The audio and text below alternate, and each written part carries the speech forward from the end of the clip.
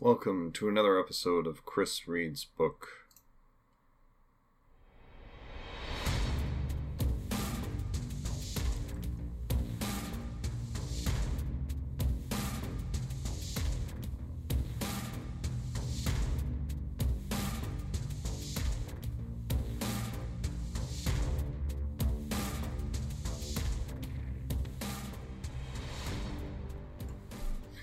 Welcome to another episode of Chris Reed's Book. As always, I'm Chris Pullen, and I apologize for my long absence.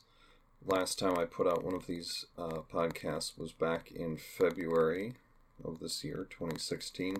I've meant to be doing more. It just so happened that I wanted to be spending some more time with my wife and my daughter during these past, 6 months or so, since it is now July 1st. And I apologize for that. I didn't get to editing books, I didn't get to making podcasts, but I am back, and I'm going to try and release at least one new podcast a month for the next few months. So, let's get started.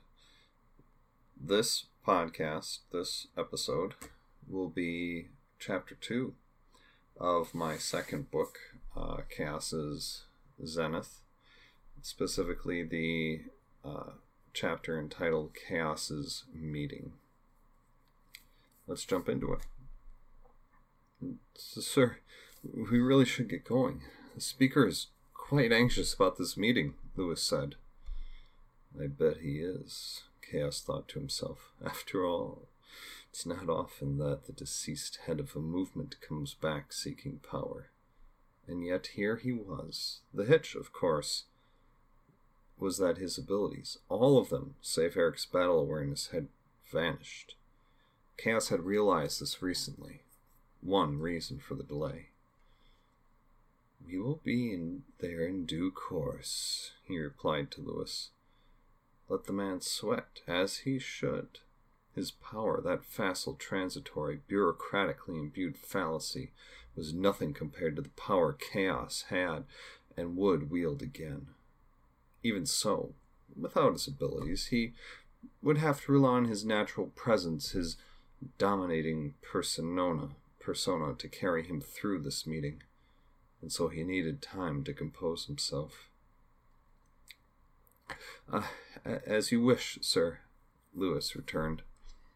Chaos could hear the pause in the man's voice, the hesitancy of being caught between two powers. The speaker would reprimand him for the delay, but he rightfully feared Chaos more. He had some inkling of the power Chaos once wielded, and knew better than to trifle with it. So much had changed during Chaos's extended absences. The movement he had set in motion toward the end of his civil war had not only taken root, but had prospered and come into full bloom. At least, it seemed to be in full bloom to those who now controlled it. They saw only a golden age, one perfect as it was, and in no need of change or further growth.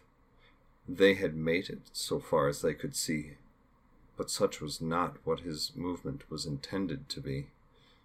They have stagnated, grown loathsome. The power the fools hold at bay. They must be prodded out of melancholy and into action.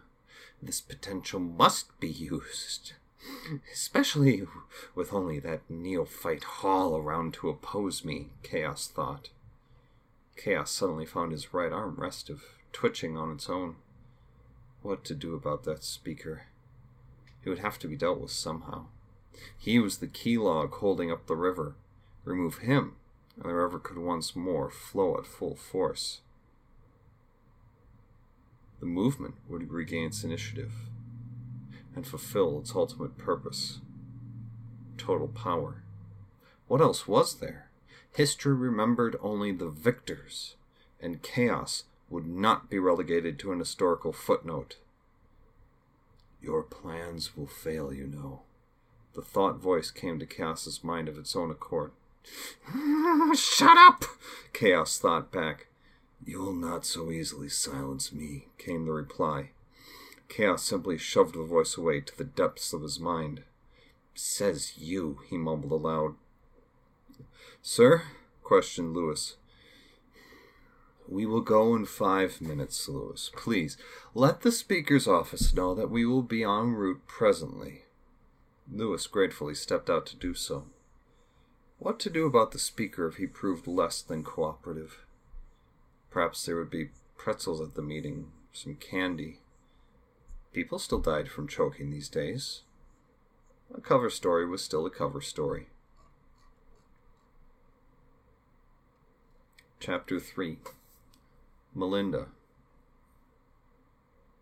James was asleep. This much he knew. But I know this place. I would hope you would, came a woman's voice. A familiar voice. James looked around the lab and saw her standing in the doorway, hands crossed on her chest as she leaned against the doorframe. We spent enough time here. Where? James started to say. James, let your mind relax. She was right. That much he instinctively knew. The disorientation will pass, but first you need to relax, she repeated. James nodded, took a few deep breaths, closed his eyes, and cleared his mind. Realization dawned on him as quick as a flash. His eyes snapped open. Melinda, he said, why are we in your lab? Well done, James. We're here because out there, she said, motioning over her shoulder into our defense, are a staff worth of people. I'm asleep, James said, and you're here to train me. Spot on, kid, she said as she stood up and entered the lab. So let's get to it. Take a seat there, she said, motioning at a chair across from her desk. James turned toward it to find Melinda already seated behind her desk. How did... he said, half turning toward the door, motioning to where she had been standing. Your mind's still catching up. Don't worry. Just let it pass, Melinda replied. James turned back toward her to find himself sitting.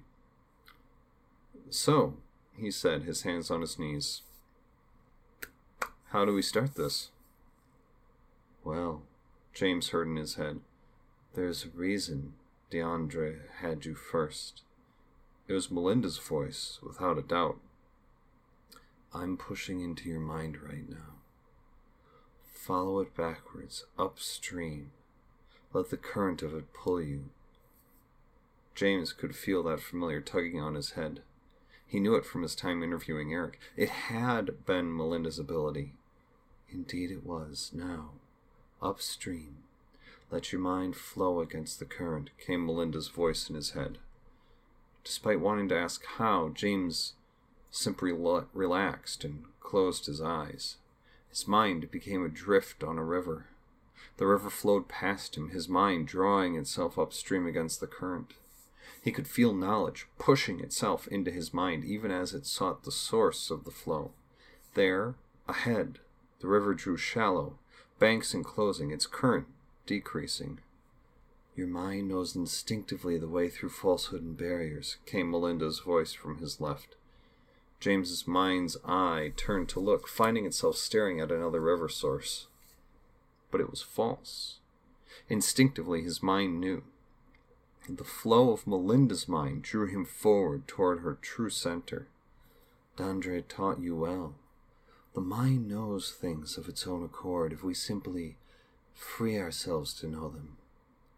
Knock it as an arrow, giving it direction, then let it seek its target on its own. James drew closer to Melinda's core now, that which was her mind. At the same time, he was aware that she continued to push new information further into his mind. Personal, non-technical information as well as technical details. It's all related, came her voice louder. It all ties in, even if you can't see how now. Nanite tech, family, familiar faces, sons and daughters, phenotypical characteristics, codes, phases, piercing brightness touched James's mind and made him cringe. You've reached my mind. Well done. You can't harm it. Reach out and touch it. Caress it. Hold it. Know it. I can't look at it, James said in the mind space. A true statement, despite your lack of understanding why. So don't try to look at it. Just know it's there, and reach for it. Her voice was confident, carrying with it simple assuredness. It begged trust and obedience. A trick of the mind accentuating spoken words. Something you can learn to do, once you learn how to touch a mind. But how? James asked. He could still feel the flow of the current against his own mind. He tried to force his way toward the source, only to find himself being pushed away. The mind can sense when it is being attacked. Even the simplest mind has basic defenses against this. Force will not work, not without undue harm to both people. Remember your earlier lesson. Relax. Let go. That had been the lesson. James could not forget its import. It was hard to accept, though. His life had always been so ordered and controlled. To truly let go was difficult. Tapping into the other memories, James visualized a plain. Grass beside an ocean. Palms encircled James's little patch of green, their leaves swaying in a gentle, warm breeze. Namaste. Forward bend. Palms beside his feet. Bent knees, hop back to chaturanga, push-up pose. Rolling over onto the tops of his feet, upward dog. Chest expanding as his shoulders pulled back. The breeze tugged softly at his hair, the scent of flowers carried with it. Rolling backward over his toes, hips up, downward dog. Swing the right leg forward, bent. Drop the left heel down. Hands together overhead, looking up, warrior one. Release over his front leg, coming to balance on it, his left leg lifting. Warrior three. James is a straight line from his fingers through his toes. His hands are at Melinda's mind. He extended forward gently, and it felt like a hammer hit his whole body. You're doing it, came Melinda's voice. James could feel his mind flow forward in a sharing bond. Their minds were linked, tethered as two rafts on the ocean. Even as information flowed into James's mind, he flowed upstream into hers. It was an island of houses, each house a group of memories, each room one specific memory, all its own. He could go where he pleased, opening doors at will, and discovering their secrets. Good, James, came Melinda's voice from down one of the island's streets. You've made it here, but that is merely part of the lesson. As you are doing here, so I can do in your mind. The real power of this ability, though, is in what you can effect with it. Your first pet, James, focus on it. James's mind's eye saw Mr. Tibbs, a kindly striped orange tabby cat. He liked to sit on the table and watch James do homework, his own little feline tutor. This gift, came Melinda's voice. With it we can give or take away. Suddenly, within the memory, James could no longer see Tibbs. Try as he might, he could not visualize him.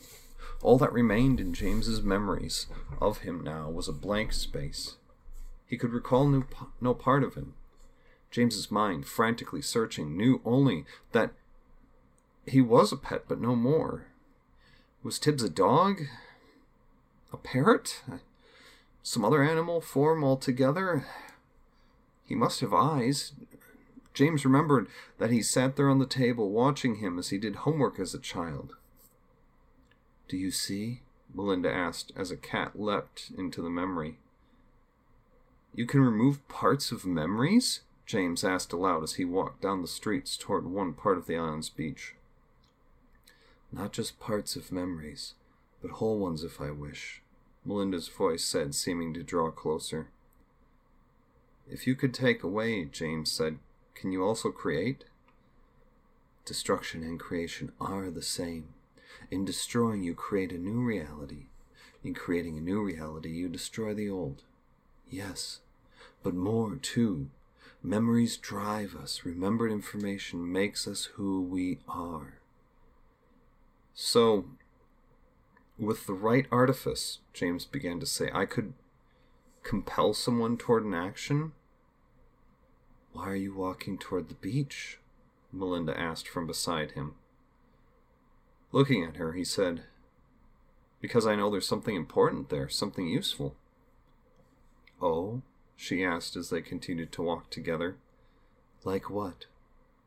Like, James said, stopping immediately. He did not know what was there, but he knew it was something of great worth. So great that he had to get to it, but what was it? And how could he know about it? Melinda's mind was a mostly unexplored island for him, and yet he couldn't remember where he had encountered the fact that something so important was on the beach. He could feel pieces of a puzzle falling into place as his mind sought over the information at hand. You weren't walking with me this whole way, James said to Melinda as they paused at the edge of the buildings. No, I wasn't. You created the knowledge that something important was out here. Yes, I did. How? James asked. This is mind space. What you will into being is real. The real trick, though, is in figuring out where to will the thing. How do you mean? James asked. Look at that house out there, she said, nodding to her left. There, with the ocean lapping against it, was a 2-story house. It was a Martian colonization design, its doors airtight seals. The whole facade had a red-toned shade to it, the siding a variant of resilient con-aluminum. Not right, is it? No, James replied, puzzling at the house. What was the name of your second cat? She asked. Pardon? The other cat. The one not Tibbs. There hadn't been another cat. Had there? His mind searched itself, questioning its own reality. There at the table, Tibbs watched James work on his homework. He could feel another cat curled at his feet. There was only Tibbs. Wasn't there? You know better. But it feels right for there to have been another, doesn't it? Melinda asked. James nodded. Location, location, location. His mind locked onto the real memory. It had only been Tibbs. The mind giveth, and the mind taketh away, she added. James looked up, realized the absurdity of a house built as the one on the beach, and watched it fade away. It left no trace of its once existence. But the memory of it remains, doesn't it? Yes, James replied, as he turned to look at her. He found himself once more seated across from her in her NAR office. She was leaned back in her chair, fingers steepled in slowly, one pair at a time, tapping up and down the line. A sandbox in which to practice, he added, understanding pulling at his unconscious mind. Exactly what it was. D'Andre had his dojo. I have my beach. He finds things that already exist. I make things exist already. But that wasn't always the primary focus of your ability. No, Melinda admitted, inclining her head slightly and pursing her lips.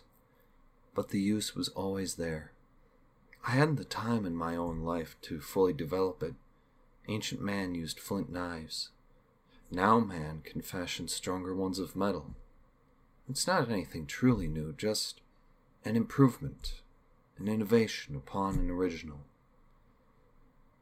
Eric, James said. He was the innovator. It was a memory, almost a section heading.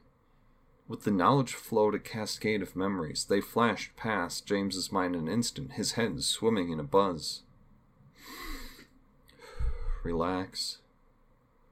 Let the information flow over you and through you, he reminded himself. His mind righted itself. Eric had innovated with Melinda's ability. What was more, he had used it to set something in motion. Melinda came to attention, turning square to James, leaning forward as she placed her palms on the desk. She looked concerned and disturbed. What are you thinking? She asked. I'm not sure.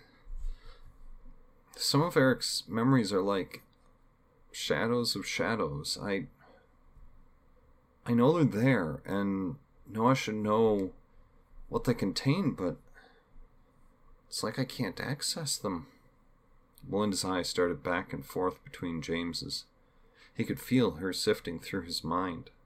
The strength of it was at once disconcerting and intriguing. Here was a mind within James's own, manifest as a person, searching his mind from within itself for something hidden. I can feel the memories too, and I can feel their import, she said, pushing herself back from the desk slightly. Have you asked Eric about these? I haven't seen him since, James began. He transferred us to you, Melinda finished.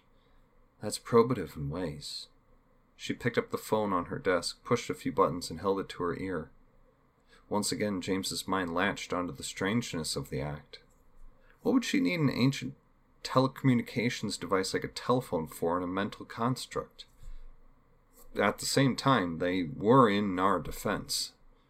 Hun, can you come in here? She asked a man on the other end of the line. James hadn't heard his voice, but knew it was a man. From the door behind James came James Christopher's voice. You sure? Shouldn't you be focusing on training the boy? Turning his gaze back to Melinda, she no longer held the receiver. She'd again leaned forward on the desk, her hands clasped on its dull black surface. Looking just to his right, she said, This takes precedence. There's something here we need to examine, plus good practice for the boy. James Hall turned to where she was looking to see James Christopher seated there. Okay. He looked at James. What have you got, sport? Focus on James, Melinda said. James Hall knew she was instructing him. Project what you've seen. The mind will find the proper way to share. He could feel something groping around, like a limp stick gliding across some surface. Remember to relax your mind. He could do little else, as he didn't know what was going on. The stick snapped straight, seeming to have been grabbed from the other end. It lengthened and straightened. Now focus on the thoughts. The shadow of shadows, Melinda said. He let his mind wander and pass over the knowledge that wasn't there. James Christopher murmured. He sat up and leaned slightly forward. James Hall could feel his mind switch to another knowledge that wasn't a ghost of a ghost memory. Yes, I can feel it too, James Christopher added. What are they, hon? Melinda asked. I'm not sure yet, James Christopher replied, his eyes staring straight into James Hall. But I can tell you this. They're purposefully hidden and definitely made by Eric. I get the sense that they were put there specifically for us to find, or at least for someone to find. Hall's mind flipped quickly to another such piece of knowledge. Yes. I have these small pieces, James Christopher said to Hall. Let me work on them. If either of you need me, I'll be in my lab. He rose and left Melinda and James Hall, the pensiveness clear in his gait. Well, Melinda said, pulling James's attention back toward her, I suppose we ended up getting you some training anyway. But, James added, he helped. Sharing with just any random person, sharing thoughts and memories upstream like that wouldn't be so easy. True, it wouldn't, she admitted, but you don't just run a marathon from scratch. You work up to it, train for it. You practice for it. Right, she said, twitching her left eyebrow in agreement. You've given us something to chew on, and I pushed a lot into your mind, too. Probably enough for one night. So, James said, looking around, how do I get out of here? It was easier for James, that second night, to remember that this was just a dream construct. Melinda leant forward, hands clasped on the desk. While he felt no grasp on his mind, her voice carried an immediacy with it that forced him to pay attention. Wake up. she said. A memory trip then, and James recognized a subtlety and undercurrent in her voice. Nothing one would recognize consciously. And so James was. The light of morning once more streamed through the windows of Eric's house. His mind felt heavy and bloated. Even so, James could feel it working. More and more pieces of this something that he was now involved in clicked into place. The old photo of Ellen H. came to mind. The cement slab in the picture stood out as if highlighted. He would need to talk to Hank soon. His bar held more secrets than just great food. So that was chapters 2 and 3 of Chaos's Zenith. We'll leave it there for today. Thank you again for tuning in and listening to this podcast. If you would like to get in touch with me or just follow. Sorry, somebody just came in. But if you want to connect with me, follow me, keep up with all the latest podcasts I will put out, you can head over to narclaninc.com. That's narclaninc.com. Go to the podcast portion of the website. Go to the Chris Reads Book page. And there will be all the raw MP3 files of all the podcasts I've done. The dog just came in. Hi, Kaser. There will be all the raw MP3 files of all the podcasts I've done. You can download those directly from the website or stream them on the website. Otherwise, there will also be links on the page to email me or to connect with me on Facebook and Twitter. Those will take you right to my Facebook and Twitter profiles, where, at least on Facebook, I will post the synopsis of the episode whenever I put up a new episode of Chris Reads Book. So yeah, right now, if you had enjoyed the back episodes from my first novel, and you're just picking up on my second one here, if you're enjoying those and you want to help support this podcast, really right now the best way you can do that is to share this podcast with a friend, with a family member, with somebody who you think would enjoy this science fiction story.